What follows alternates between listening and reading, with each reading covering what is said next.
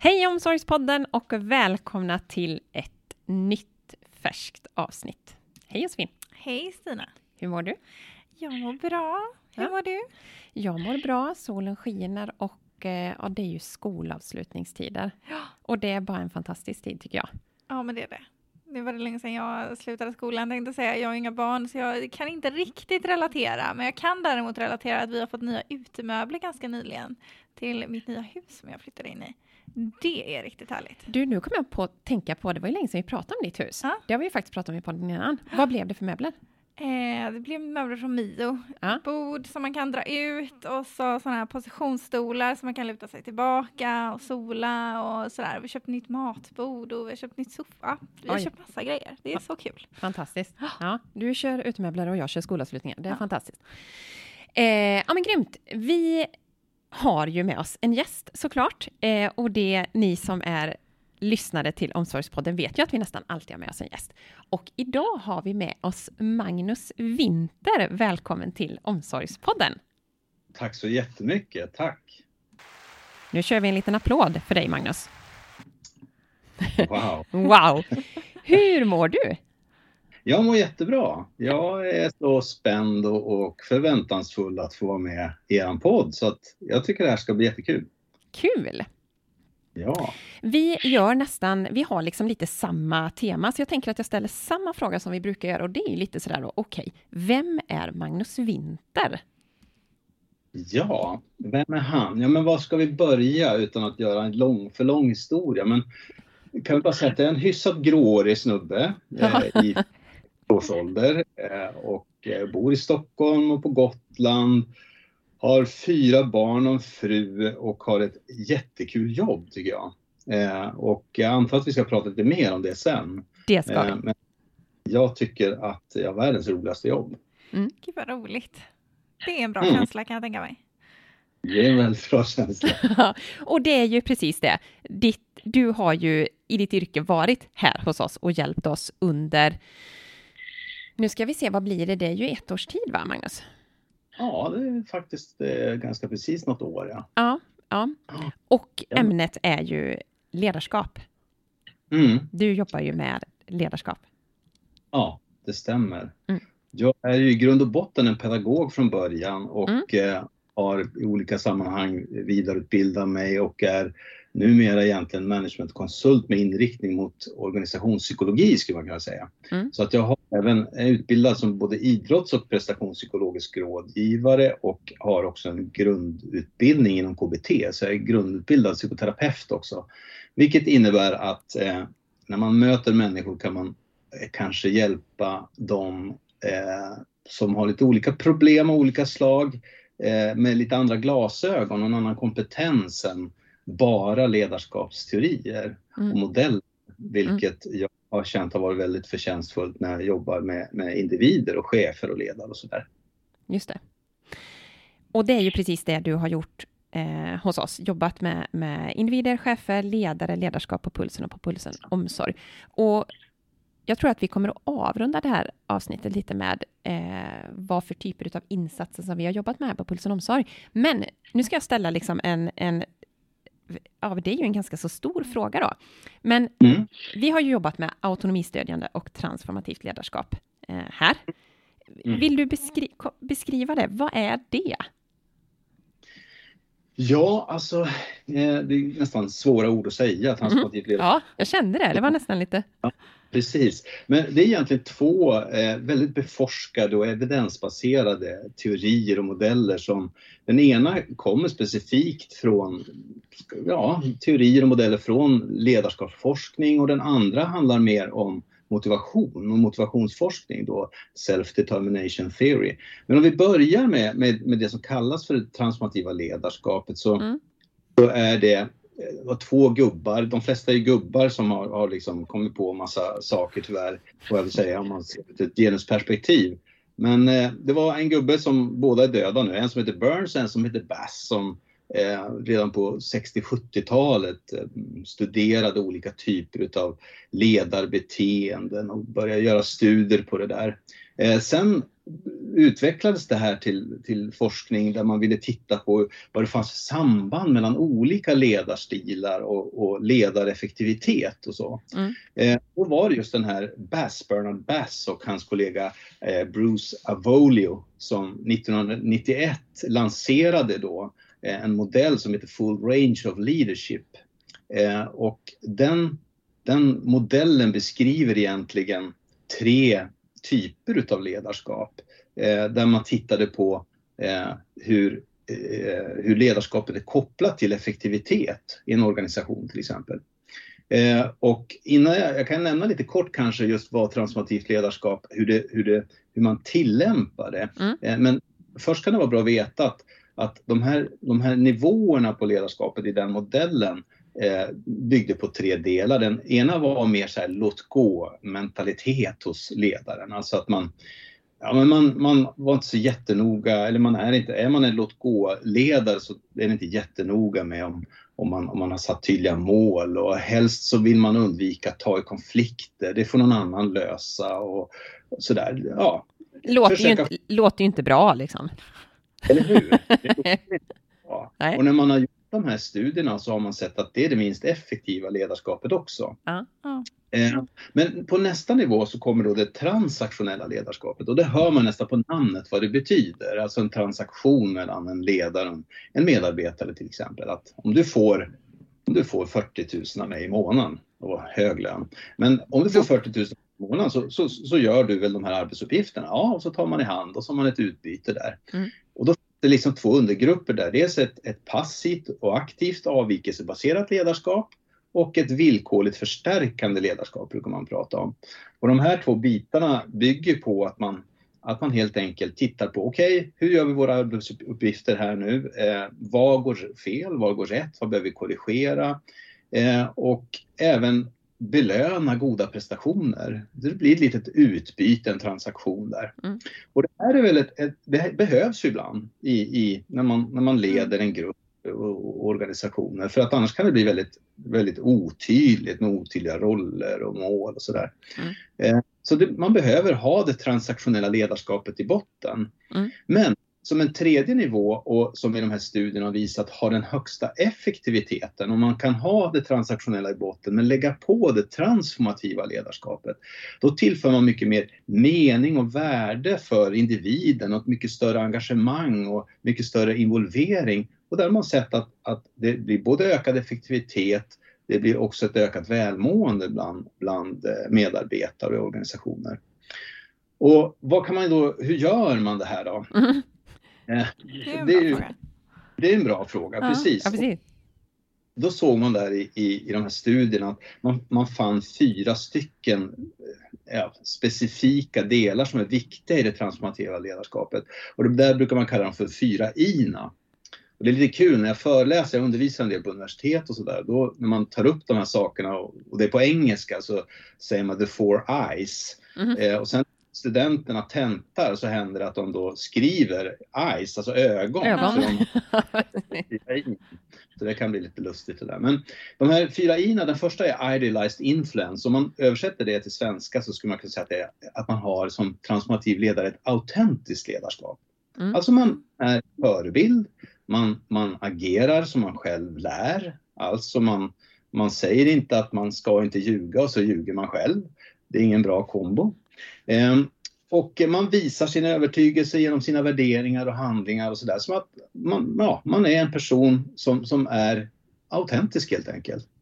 Och andra i det är intellektuell stimulans. Det bygger på att man visar att man värdesätter kreativitet och självständighet, och man involverar medarbetare i beslutsprocesser och så vidare. Och det här är mycket kopplat till att få medarbetarna att känna att de har kompetens, att ledaren tror på deras kompetens. Sen det tredje, det är inspirerande motivation. Och det här är så kul då, för det vi ska komma till sen, som du frågade om, det här med autonomistödjande ledarskapet. Och de här 2 teorierna gifter sig väldigt bra. Det är ju inte minst kring det här med motivationen då. Men att ingjuta mod hos andra genom positiv feedback, att se till att man lockar med en tydlig vision och mål, och engagera medarbetare att själva vara med och påverka och ta fram en plan och sådär. Hänger ni med? Ja, vi hänger med. Ja. Vi lyssnar febrilt. Jag antecknar lite också. Ja, men det är ju väldigt intressant att få liksom de här delarna. Ja. Ja, Det är ju, bra. när man hör dig, det är ju detta som är, när man hör dig beskrivas så är det ju också en del som man känner så här, ja men det kan man ju lätt skriva under på, men att leva det sen. Ja. Sen när man liksom så här, okej, hur ska jag nu vara och bete mig för att vara den här transformativa ledaren? Det kan ju direkt bli lite mer klurigt. Exakt, absolut. Men helt korrekt. Och innan vi tar det fjärde i så kan jag bara kommentera det. Det finns något som heter kompetenstrappan. Och kompetenstrappan har 4 steg. Det första steget är att man har ingen aning om att man suger som ledare. Den är ju jättejobbig. Det andra steget är att man har förstått att jag suger som ledare. Nu är jag lite taskig. Ja. Men Du är tydlig. Du är tydlig, Magnus. Ja, vi förstår. Jag förstår att jag inte är en toppledare, men jag vet inte vad jag ska göra åt det. Jag har inga verktyg, jag vet inte vad jag ska göra. Det tredje steget är att jag förstår nu vad jag ska göra. Man har lärt sig, man får kanske gått en ledarutvecklingsprogram på Pulsen Omsorg och lärt sig massa saker. Men det sitter inte så där bara wow. Det går inte per automatik. Man får jobba rätt hårt för att få till det. Och det fjärde steget, då är man liksom längst upp i kompetenstrappan. Då är det en implementerad del av en själv. Då bara man gör det. Man tänker inte ens på att man är en transformativ ledare. Och det fina som vi kommer att prata lite mer om lite senare i avsnittet, det är ju att du har ju gett oss en grym verktygslåda. Men det kommer vi till lite senare. Ska vi ta det fjärde hit då? Ska vi ta det fjärde? Ja, det den individuella omtanken. Ja. Och det låter ju också lite sådär, men hallå, det är klart man har en omtanke om varandra. Ja, alltid så. Ta väldigt konkurrensutsatta organisationer, det är mycket resultatfokus och konkurrens och så vidare. Där kanske chefen inte liksom vill visa exakt att någon medarbetare kan något bättre än han själv eller hon själv. Vilket gör att man kanske väljer att inte visa det här genuina intresset och sådär. Men den är så självklar och en så viktig del i att också känna sig bekräftad och behövd. Den individuella omtanken, ska man börja någonstans med det här så börja där. Gå in på kontoret på morgonen när du är ledare och visa att du ser alla dina medarbetare. Säg hej liksom. Ja, precis. Det är inte jättesvårt. Nej. Så men det skulle kunna, jag tänker, allt eftersom att vi har gått det här ledarskapsprogrammet får vi säga, så har jag känt att men vissa utav de här faller ju alltså det är enklare för en. Det här med omtanke tycker jag själv att jag sådär, jag hejar och jag pratar med ser folk tycker jag själv då. Men det kanske inte är så enkelt för alla. Det kan ju faktiskt vara, tänker jag, ett stort steg att så här. Ja, jag vet inte. Men det är nog inte alla som tänker på det. Man kanske är lite i sin egna bubbla eller sin egen grupp eller liknande. Så det är ju väldigt viktigt att man får ut det i organisationen. Ja. Absolut. Och jag tänker också när jag då som jobbar mycket med psykologiska frågor och sådär. Så är det många som till exempel lider av, det kan vara allt från scenskräck till social ångest och så vidare. Vilket innebär att den kombon kanske inte alltid är jättebra att vara ledare och ha en social rädsla. Men det kan ju också vara en problematik om man har det och då är det någonting som man kanske behöver titta på. Är det någonting som jag skulle förändra, titta på och utveckla för att skapa en större möjlighet till att till exempel ha en individuell omtanke? Nej, men för jag tänker just att säga hej är ju kanske, men just det här och sen då, alltså att kunna slösnacka lite. Att kunna liksom ta upp någon liten tråd och snacka, det är ju kanske inte helt självklart. Nej. Självklart för många, men kanske absolut inte för alla. Exakt. Ja. Man vet ju det ibland när man sitter i grupper när man håller låda, eller den klassiska frågan är ju alltid vädret. Har man ingenting att prata om så tar man upp om vädret. Och det är bättre än ingenting, tänker jag. Det kan ju vara en liten icebreaker. Det kan det absolut vara. Ja. Många tips och tricks för de som känner sig lite sådär stela i början. Precis. Okej. Ja, där har vi det transformativa då. Precis. Och då har vi det autonomistödjande ledarskapet som det kallas i ledarskapsform bygger på en teori som heter self-determination theory. Och den teorin är väl idag den som är den skulle jag vilja säga, mest beforskade och evidensbaserade teori vi har kring motivation. Och också där 2 gubbar, Richard Ryan och Edward Deci, som är upphovsmakare till det här. Och det var framförallt Edward Deci som, när han gjorde sin doktorsavhandling i USA, han är psykolog, så vill han studera just vad det är som får människor att göra det de gör. Och han gjorde en studie på sina studenter där som blev hans liksom sample i hans doktorsavhandling, där de skulle lägga ett Soma-cube-pussel där. Och resultaten av det här har sedan lett till, efter hans avhandling, till dels ett samarbete med hans kollega Richard Ryan, men också otroligt stor mängd av studier som är gjorda och randomiserade i olika länder, i olika domäner. Alltså man har tittat på motivationsteorin utifrån inom utbildning, inom vårdsektorn, inom organisation och företag, inom idrott inte minst. Och det har visat sig att det är samma principer som råder, vilket gör den här ändå, alltså inga vetenskapliga teorier perfekta. Det finns väldigt få som kan förklara allting runt mänsklig motivation. Så det ska man ödmjukt säga, självklart. Men i det stora hela så är det en god bas att stå på. Om man nu vill jobba med motivation så är just self-determination theory någonting som är bra att lära sig. Behöver man inte kunna allting om teorin, men däremot är det bra att kunna hur man tillämpar den för att öka sin egen motivation. Och man kan säga att det de kom fram till och som är grunden i den här teorin, det är att om ni tänker er liksom ett kontinuum, brukar man säga, alltså om man tänker ett streck med 2 pilar åt vardera riktning, så innebär det att man förstår att på det här strecket kan jag befinna mig lite överallt. Man kan gå till höger och så. Om man tänker sig längst till vänster på det här strecket, där finns det ingen motivation alls. Är man där... Illrött liksom. Ja, illrött, amotiverad. Och har man till exempel sin syn på jobbet och om man har den typen av motivationstyp, så skulle man kanske säga, men jag tycker att det här jag jobbar med, det slösar med tid. Ingen idé att gå till jobbet. Va? Men sen om man börjar närma sig liksom mer mot mitten där, då börjar man prata om att här finns en yttre motivation. Alltså här finns det yttre faktorer som gör att jag motiverar mig att göra saker. Och så tänker vi oss att vi drar ett streck, liksom ett vertikalt streck på mitten. Så kan man se att till vänster om det så har vi det som man kallar i teorin för mer kontrollerad motivation. Och där är det så att då är det yttre och inre faktorer som ofta avgör om jag gör en sak eller inte.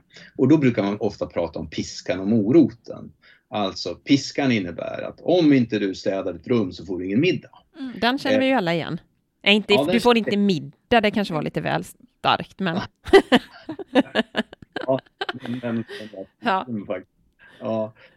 Eller så den andra varianten, om vi nu tar metaforen med barn och den liknelsen, så är det att vill du vara snäll och städa ditt rum? Vi vill ju ändå ha städat tillsammans här i vårt hus eller i vår lägenhet. Och jag tänker inte göra, säger barnet, jag gamer. Nej, men alltså nu får du faktiskt städa. Nej, det är mitt rum, jag bestämmer hur jag vill ha det i mitt rum. Ja, då kanske man börjar ledsna och så säger man, ja men okej, du får 500 spänn om du städar, för vi ska ha gäster nu på fredag. Tänker barnet, städningen har fått en pris. Spännande. Och då är det en yttre motivation. Och den här forskningen visat att har städning fått en prislapp, så kommer det ju naturligtvis, om man är ett smart barn, vilket många har, så tänker man, då tar jag 550 kronor nästa gång. Och så börjar liksom lyfta där. Så jag gör det egentligen inte för att jag själv vill, utan för att någon annan säger det, antingen man får en bestraffning eller en belöning. Om sen tar oss över på andra sidan strecket då i mitten, då börjar man prata om den självbestämmande motivationen. Och då är det inte säkert att man är längst ut till höger på någon slags grönt ställe där ute där man har full inre motivation, utan man kanske är en bit på väg.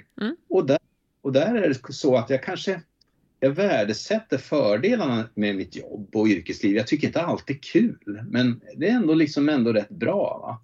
Till den inre motivationen längst till höger, då känner man liksom, jag behöver egentligen inte ha någon lön. Jag älskar att gå till jobbet och göra det jag gör. Ja. Men det är här det spännande kommer in. För att ju mer man kan vara mer åt höger då, mot den självbestämmande motivationen, så har man sett i forskningen att det har väldigt bra utfall på prestation, på innovation, på att lära sig saker och känna sig tillfredsställd i sin situation. Men motsatsen då mot den kontrollerade motivationen är tvärtom. Och här är det jätteviktigt att förstå att motivation, för det finns ju mycket myter om motivation. Det ena är att man ska ha så mycket motivation som möjligt. Men så är det inte, utan det handlar om kvalitet. Alltså vilken kvalitet har jag på motivationen, inte hur mycket jag har. Den andra klassiska myten är att man tror att man som ledare likt fågelungar ska mata sina medarbetare med motivation. Det är jag som ska motivera dem. Men det funkar inte så heller. Utan det man kan göra då, och det här är autonomistödjande kommer in, det är att genom att vara en autonomistödjande ledare så ökar sannolikheten att medarbetarna motiverar sig själva. Och alltså är med på den självbestämmande sidan. Just det, mer på den gröna, mer inre motivation pratar vi om då. Eller? Ja. Precis. Men man är inte alltid där. Nej. Utan ibland så känner man att nej, men det här suger. Alltså, om min fru till exempel säger till mig, du Magnus, det vore inte bra om du börjar på att röra på dig lite grann. Det var väl ett tag sedan. Du sprang ju så mycket för och sådär. Och då blir jag så här som ett barn. Men nej, det kan jag inte göra. Nej, precis. Då blir det lite så här yttre motivation. Och sen sitter på kvällen så sitter jag och tittar på tv och så får jag höra om en forskningsrapport på Vetenskapens värld att gråhåriga 56-åriga gubbar som sitter still mycket har mycket att vinna genom att gå ut och röra sig lite extra. Och man har sett här att man kan minska hjärt- och kärlsjukdomar. Så bara, det där var jag. Ja, men precis. Så då, det som har hänt då, det är ju att jag börjar internalisera, kallar man det. Den här motivationen till att det blir min egen. Men den tryckas igång av någon annan. Och det är inte fel det heller. Nej. Men vad ska man då göra som autonomistödjande ledare? Jo, man måste då förstå att det finns 3 grundläggande psykologiska behov som behöver bli tillfredsställda för att vi så ofta som möjligt ska vara på den här mer gulgröna sidan till höger. Och gissa vilka de är då? Någon som har någon aning? Ja, det kan ju vara tillhörighet. Ja. Nu kör vi, nu är det lite prov här, kände jag direkt här nu. Nu är det quiz. Ja, tillhörighet. Ja, precis. Men det är alldeles rätt. Tillhörighet är en del. Alltså att känna att jag är behövd och andra behöver mig. Precis. Jag vill vara med i gruppen. Det är ett psykologiskt grundläggande behov som vi alla har. Och sen har vi ett annat som är kompetens. Förlåt, föregrep jag dig, men precis. Att vi behöver känna att vi kan någonting, att vi har en tilltro till vår förmåga. Och det tredje då, Stina, var? Trumvirvel nu. Det tredje är autonomi. Ja, snyggt. Och autonomi är kopplat till självbestämmande. Och det betyder då inte att vi ska fråga våra medarbetare, vad vill ni göra idag? Vi jobbar ju med Combine. Men är det någon som vill göra något annat? Nej, men... Jag vill köra cyklar. Eller jag vill göra roliga skor. Nej, utan det finns ramar. Men frågan är, hur vill du lösa dina problem? Eller våra problem? Eller hur vill du fixa med de här sakerna som vi behöver gjorda färdiga på fredag och så vidare. Så det är inom ramar som man har möjlighet att med självbestämmande skapa en idé om hur man kan utveckla saker själv. Och ju mer man kan tillfredsställa då genom ett så kallat autonomistödjande ledarskap, de här tre behoven, ju större blir sannolikheten att man oftare är på den självbestämmande sidan med en högre kvalitet på sin egen motivation. Och därmed då så kommer innovation, prestation, förhoppningsvis. Ja, exakt. Ja. Och större välbefinnande och större lojalitet och förtroende till organisationen. Så det kan man väl säga är de grunderna i de här 2 teorierna som är väldigt väl beforskade och mycket använda idag i ledarutveckling. Fantastiskt beskrivet, Magnus, för det är ju 2 stora, men som vi sa, det är ju stort liksom. Hur ska man beskriva det? Du gjorde det på ett grymt sätt. Och jag vill bara säga till våra lyssnare också att om ni har frågor om det här så kan ni mejla till omsorgspodden@pulsen.se och så ska vi se till att ni får alldeles utomordentliga svar av Magnus på de frågorna. Men grymt. Jag tänkte, då har vi ramat in lite autonomistödjande och transformativt ledarskap. Och det är ju det som vi har jobbat med under 1 års tid på Pulsen Omsorg. Vår resa, det är ju en långsiktig satsning, för det är ju inte att gå en kurs och sen, ja, nu kör vi och så blir man klar. Man blir ju aldrig klar, utan man kan hela tiden bli bättre och bättre. Och som sagt, det är en pågående resa som vi är på. Men under det här året så har ju vi också jobbat, alltså du har ju beskrivit det emellanåt som en verktygslåda, att vi har olika verktyg som vi kan ta hjälp av för att komma närmare det autonomistödjande ledarskapet och transformativa ledarskapet. Kan vi ta något verktyg och beskriva det? Jag har ju några favoriter. Vi kan ta dem, men för att rama in det först lite grann så kan man väl tänka så här att för att som ledare tillämpa kunskapen man får, så är det väldigt viktigt att våga träna. För att våga träna så måste man också förstå att det finns olika situationer som sker under vardagen, under arbetsveckan och saker i organisationen som allting kanske inte är perfekt och sådär. Men här är det väldigt viktigt, tror jag, att ha approachen att försöka också ha fokus på vad kan jag kontrollera? Vi är väldigt vana vid att inte ha så stort fokus på det vi kan kontrollera, för det känns ju redan skönt och härligt. Utan vi vill ju hålla på och titta på det där vi inte kan kontrollera. För det är det som gör oss osäkra och rädda. Och det här har vi ju liksom inärvt i biologin, i evolutionen, som har gjort att för att hjärnan som vi har idag, som är likt steppmänniskans hjärna, det har inte hänt så mycket på de här många åren. Den är ju till för att få sig att överleva, inte att må. Vår hjärna struntar tyvärr i det. Det är ju lite taskigt då. Det gör ju att när vi stod inför vi gick där på steppen kanske och letade saker på backen och så hur någonting frustar helt plötsligt och så höjer vi blicken och 1 meter framför mig står en gigantisk mammut. Vad som händer då är att hjärnan genast fryser, kan man säga. Man blir så rädd så att man fryser till. Och då får man inget blod ut i framloben, främre hjärnbarken slutar fungera. Och vad har vi där? Jo, där har vi alla våra exekutiva funktioner. Lösa problem, planera, strukturera och sådär. Så då blir vi ju liksom bara stela av fasa. Däremot om vi är lite fiffiga och smarta då, så att vi är lite försiktiga på steppen, så spejar vi ju lite och då kanske vi får syn på mammuten 3 kilometer därifrån. Och då går vår puls upp lite grann, men vi blir inte stela. Så att då försvinner inte allt blod från framloben, utan då kan vi fortfarande tänka lite logiskt. Och liksom, där är den, vi kanske inte ska gå den vägen då och göra så. Och precis det här tar vi med oss, för vi har exakt samma funktioner i vår lilla hjärna idag som då. Vilket gör att vi kan frysa på kontoret också. Och det här är viktigt någonstans att då träna på att bygga upp en slags psykologisk flexibilitet och trygghet. Och förstå att men när jag är under tidspress eller när jag anar att det är en konflikt på gång här. Eller varför hälsade inte chefen på mig i morse? Undrar om min kollega tyckte att jag lämnade in en dålig rapport. Ni förstår, det är liksom jägare i huvudet där och så. Och då handlar det ju om att ha ett fokus på och försöka jobba med en del verktyg för att få det här trycket i en. Det finns en ny del inom KBT som heter ACT, som är Acceptance Commitment Therapy eller Theory, som bygger mycket på ett nytt sätt att tänka. Istället för att vi måste lösa alla våra tankar och ta hand om dem, eftersom de är omöjliga att ta hand om dem för att de är så konstiga oftast, så är det ingen att lägga så mycket energi på dem. Och då är det mycket bättre att vi försöker acceptera dem istället. Det var en del i det. Det är en mycket mer komplex teori.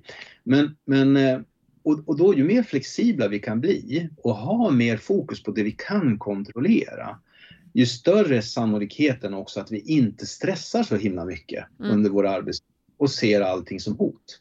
Så det är den ena biten, att individen själv jobbar med det. Och det behöver man ju som ledare. Man ska ju hålla länge, prestera på hög och samtidigt må bra. Och då är det här jätteviktiga beståndsdelar. Och där kan då också det transformativa autonomistödjande ledarskapet hjälpa organisationen och teamen och medarbetarna att titta på vad kan vi göra för att reducera de här sårbarhetsfaktorerna i arbetsmiljön. Så om vi har ett team som det bara fullt med konflikter i hela tiden. Och så har man lite så här låt gå ledarskap. Ja, men ni hör ju. Det är inte katastrof. Bra. Ja, faktiskt. Så och det är två sidor av de här, två delar av att jobba med att försöka gå i rätt riktning, både som individ och som organisation. Så Stina, vilka var dina favoriter? Och då, du nästan sa det lite här nu, i rätt riktning, för då har vi ju jobbat med ett verktyg kan man väl säga, som vi har kallat för värderad riktning. Just det. Vill du beskriva lite kring det? Ja, det är kortfattat taget egentligen från den här aktteorin då, som bygger på att det är så viktigt för oss att ska vi ha en drivkraft att göra det som vi vill göra, så behöver vi först definiera vad är viktigt för oss då. Vad ska känneteckna mig som medarbetare på Pulsen Omsorg till exempel? Ja, då behöver vi liksom definiera det, och då måste man definiera det också utifrån vad Pulsen Omsorg ska stå för. Precis. Så man kan inte hitta på en massa galna saker där, utan man måste ha någon koppling till det som man ska göra på Pulsen Omsorg. När man har gjort det, då kommer det spännande, för då kan man börja undersöka, okej, vilka önskade beteenden ska jag göra så ofta som möjligt så att jag går i den här riktningen. Så till exempel om jag vill kännetecknas av att vara en teamspelare. Ja, vad behöver jag göra då? Ja, jag kanske behöver gå in till min kollega som jag ser hänger över bordet och ser väldigt bekymrad ut. Och kanske går in och frågar, hej du, har det hänt något eller något jag kan hjälpa dig med? Det är ett mätbart beteende som vi kan alltså mäta hur många gånger man gör. Och det är det som är fiffigt med den här modellen, för då går vi in på saker som vi faktiskt kan se att vi utvecklas i och mäta det varje dag. Så man kan föra en beteendedagbok här och se hur ofta jag gör de här sakerna som jag nu satt upp som ett mål. Men då måste man också definiera, ibland så lyckas jag inte med det här. Jag brukar säga att man åker ner i källaren då. Man gör oönskade beteenden. Och då kan det ju vara till exempel att jag sov skitdåligt, jag har småbarn hemma, alla magsjuka, jag sov en halvtimme, är på skitdåligt humör, kommer in där, ser min kollega hänga över bordet och inte må bra. Ja, vad gör jag? Jag går rakt in till mig, sätter på ett par hörlurar, fullt med rockmusik och börjar programmera. Det var då ett oönskat beteende. Det här kommer ju då inte uppfattas som att jag är en teamspelare. Och när man har gjort det så behöver man då fundera på, när händer de här sakerna? Varför åker jag ner i källaren? Ja, var det att när jag är trött? I något annat fall kanske var när en viss person sitter i rummet. Eller på fredag eftermiddagar.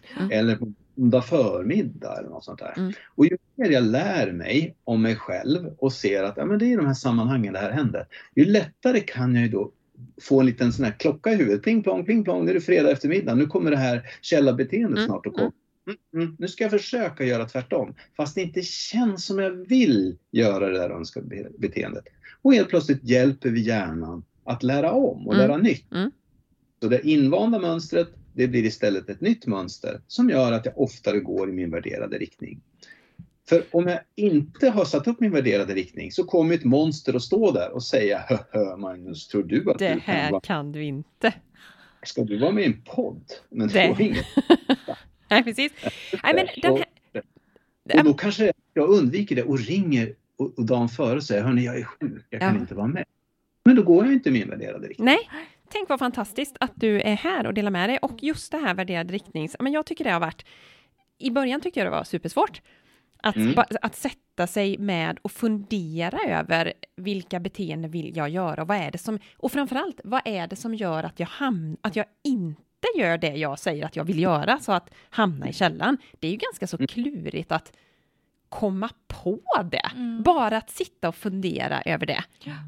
Men jag tycker också vi faktiskt har tillsammans med den värderade riktningen, och där Josefin har ju du gjort ett jobb tillsammans med inte minst våran HR Frida kring våra personas som också sätter lite de här ramarna som du pratade om. Magnus, vi utvecklar ju ändå Combine och produkterna kopplat till det. Vi kan ju inte bygga skor eller vad du tog för exempel, utan vi har ju ändå någon form av verksamhet här som vi vill bedriva och göra bättre. Sen har vi ju faktiskt också jobbat med vår värdegrund UPAL som också på något sätt ger någon form av lite riktlinje och ram. Och som man kan nyttja när man jobbar med sin värderade riktning. Så den tycker jag ja, men det är ett jättebra verktyg. Mm.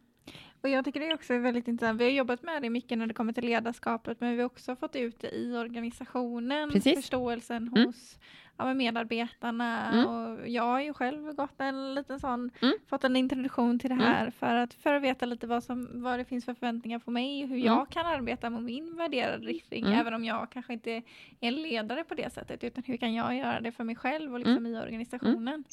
Ja, men det är grymt. Och det är också en enkel liksom, vad ska man säga, modell man fyller i. Med 4 bubblor liksom. Lite klurig, men... Ja, men när man väl har den så kan man sitta och titta på den och göra en liten reflektion varje dag så här. Ja, men har jag gått i min värderade riktning idag? Ja eller nej? Nej, har jag hamnat i källan? Ja, men det är snyggt tycker jag. Ja. Vad har vi mer för verktyg då, Magnus? Ja, vi har en uppsjö saker. En sak som man brukar ofta koppla ihop det här med psykologiska färdigheter, det är ju det här med målsättning. Att kunna sätta bra mål. Och nästan alla känner till det här med akronymen smarta mål. Och där brukar jag också lägga till att forskningen har kommit framåt där man har en annan akronym nu som heter SMARTS istället för SMART. Där A har ändrats från accepterande till mer actioninriktat. Därför att accepterande, det gick inte ihop med motivationsteorierna så bra. Och som har lagt till S som är självbestämt. Det är väldigt bra att jobba på att lära sig den färdigheten. För det gör också att är man bra på att sätta mål så sätter man också ofta beteendemål. Och det gör att de går att mäta. Och sätter man bra mål också så sätter man inte för höga mål. Det vanligaste är att man faller på R i SMARTS, alltså realistiskt.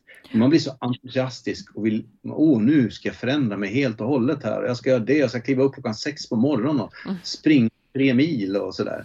Och så visar det sig att oj då, ja men just det, jag glömde att jag hade 4 barn som alla ska liksom till skola och dagis. Och så funkar det inte alls så bra. Och då blir det ofta att självförtroende och motivation går ner när jag märker att jag inte når mina mål. Så den skillen är otroligt bra att behärska.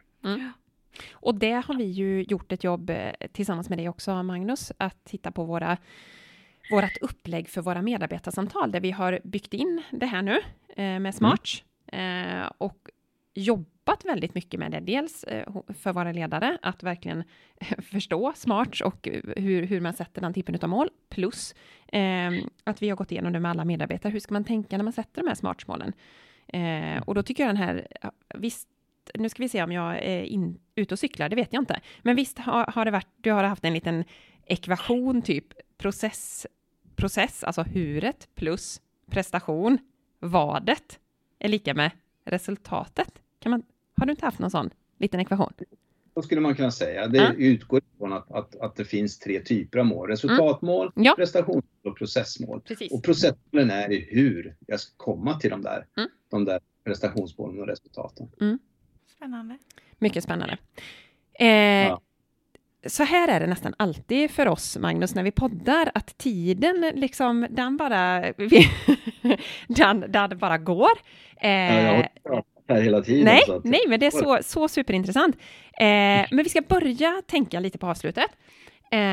Och jag lovade ju precis i början av avsnittet att vi skulle prata lite kring också vad vi har gjort, vilka typer av insatser vi har gjort här på ledarskapsresan på Pulsen Omsorg. Så att om vi börjar med, vi har ju haft ett ledarskapsprogram. Jag kommer inte ihåg hur många utbildningar eller... Jag vill inte säga att det var regelrätta liksom, salsutbildningar, utan det var ju mycket interaktion, mycket övningar. Vi fick hemuppgifter och så vidare. Men hur många var det? Det var 6-7 stycken. 6 tillfällen och avslutning med en examination kan man säga. Precis. Och mellan dem så ska man jobba med värdera riktning och man jobbar med hemuppgifter. Det viktiga lärandet sker ju mellan då vi sågs. Ja. Det kunde man ju känna inför den examinationsuppgiften att mammuten stod dagen innan och bara, det här kommer du aldrig klara, Stina, det här kommer du aldrig klara. Men alla gick ju upp och alla fick godkänt också. Visst var det så? Ja. Det är ett resultat. Sen har vi ju faktiskt, har ju du utbildat inte bara ledarna utan hela organisationen. Vi har haft lite olika föreläsningssessioner. Sen har vi ju faktiskt gjort lite mätningar också. Precis, för det är viktigt att mäta också och se riktning går vi? Precis. Förändrar vi våra beteenden? Och där har vi använt då ett validerat mätverktyg som gör att cheferna får möjlighet att få feedback från sina medarbetare och jämföra lite grann. Så här uppfattar jag att jag beter mig när jag är ledare, och så här uppfattar mina medarbetare att jag beter mig. Och så kan man matcha dem där i syfte att utveckla sig själv som ledare. Och det här kan vara ett jättebra underlag för diskussion med medarbetare också. Vad tycker du att jag skulle göra istället? Vad saknar du och sådär? Precis. Nej, men de tycker jag själv har varit jätteintressanta att titta på sin egna sån. Var tror jag att jag är och var tror jag att jag är och var tror medarbetarna eller tycker medarbetarna att jag är. Och då kommer vi in lite på peer groups. Det har vi också haft. Och där i min peer group har vi faktiskt jobbat med då har vi varit 3 stycken. Och så har vi faktiskt tittat på de här mätningarna och satt upp egna små mål. Vart vill vi vill förbättra oss liksom. Och då har vi nyttjat de här. Men peer groups, vill du berätta lite om det konceptet? Ja, peer groups är till för att det inte bara ska bli så att man går en sån här linjärt utbildningsprogram och sen på 4 dagar, sen tar det slut och sen tänker man att nu har ni kompetens, då kan ni lära er det här eller göra det här. Utan tvärtom så bygger det jättemycket på att se till att man jobbar däremellan och har stöd från varandra. Och man kan bli lite av varandras beteendebuddies här och hjälpa varandra att utveckla sina beteendeförändringar. Det har också blivit ett etablerat, vad säger man, koncept? Säger man så? Nej, men ett etablerat sätt att arbeta typ i organisationer, för vi har andra delar i verksamheten som jobbar med peer groups också, vet jag. Yeah. Och sen har vi haft förmånen att ha individuell rådgivning tillsammans med dig också, Magnus, så det har ju varit fantastiskt. Inte minst att tillsammans med dig jobba med sin värderade riktning och få lite tips och coachning kopplat till det då. Ja. Spännande. Ja, men spännande. Och egentligen har vi nog gjort lite mer. Du har varit mycket involverad i våran medarbetarsamtalsmall och så vidare. Och säkert fler insatser. Men det är väl kanske de största, kan man säga. Det blir nog en sammanfattning, tänker jag. Det är så här långt. Precis, det vi har gjort så här långt, det tycker jag avslutar det är väldigt bra. För vi är ju faktiskt inte klara. Vi har ju faktiskt bara börjat på den långsiktiga satsningen på ledarskapet här på Pulsen Omsorg. En väldigt spännande resa. Ja, superspännande. Och kul också. Jag är själv ingen ledare, så jag går inte ledarskapsutbildningarna på det sättet. Men jag känner mig väldigt involverad och känner fortfarande att jag kan och fått veta väldigt mycket om det här som medarbetare. Ja. Så det är väldigt kul. Jätteroligt. Ja, och förhoppningsvis får ju du ta del av det varje dag. Ja. När du kommer i kontakt med din ledare. Exakt. Och så börjar jag fundera mer och mer på min värderade riktning. Exakt. Ja, men det var så grymt. Ja, och med det så tänker jag att vi avrundar. Och vi tackar dig supermycket, Magnus, för att du kom hit till podden. Tack för att jag fick komma. Det var jätteroligt att prata med er. Verkligen. Och jag säger det igen. Är det som så att ni har frågor och funderingar, så hör av er till omsorgspodden@pulsen.se. Och med det så säger vi tack och hej då till våra lyssnare. Tack så mycket. Hej.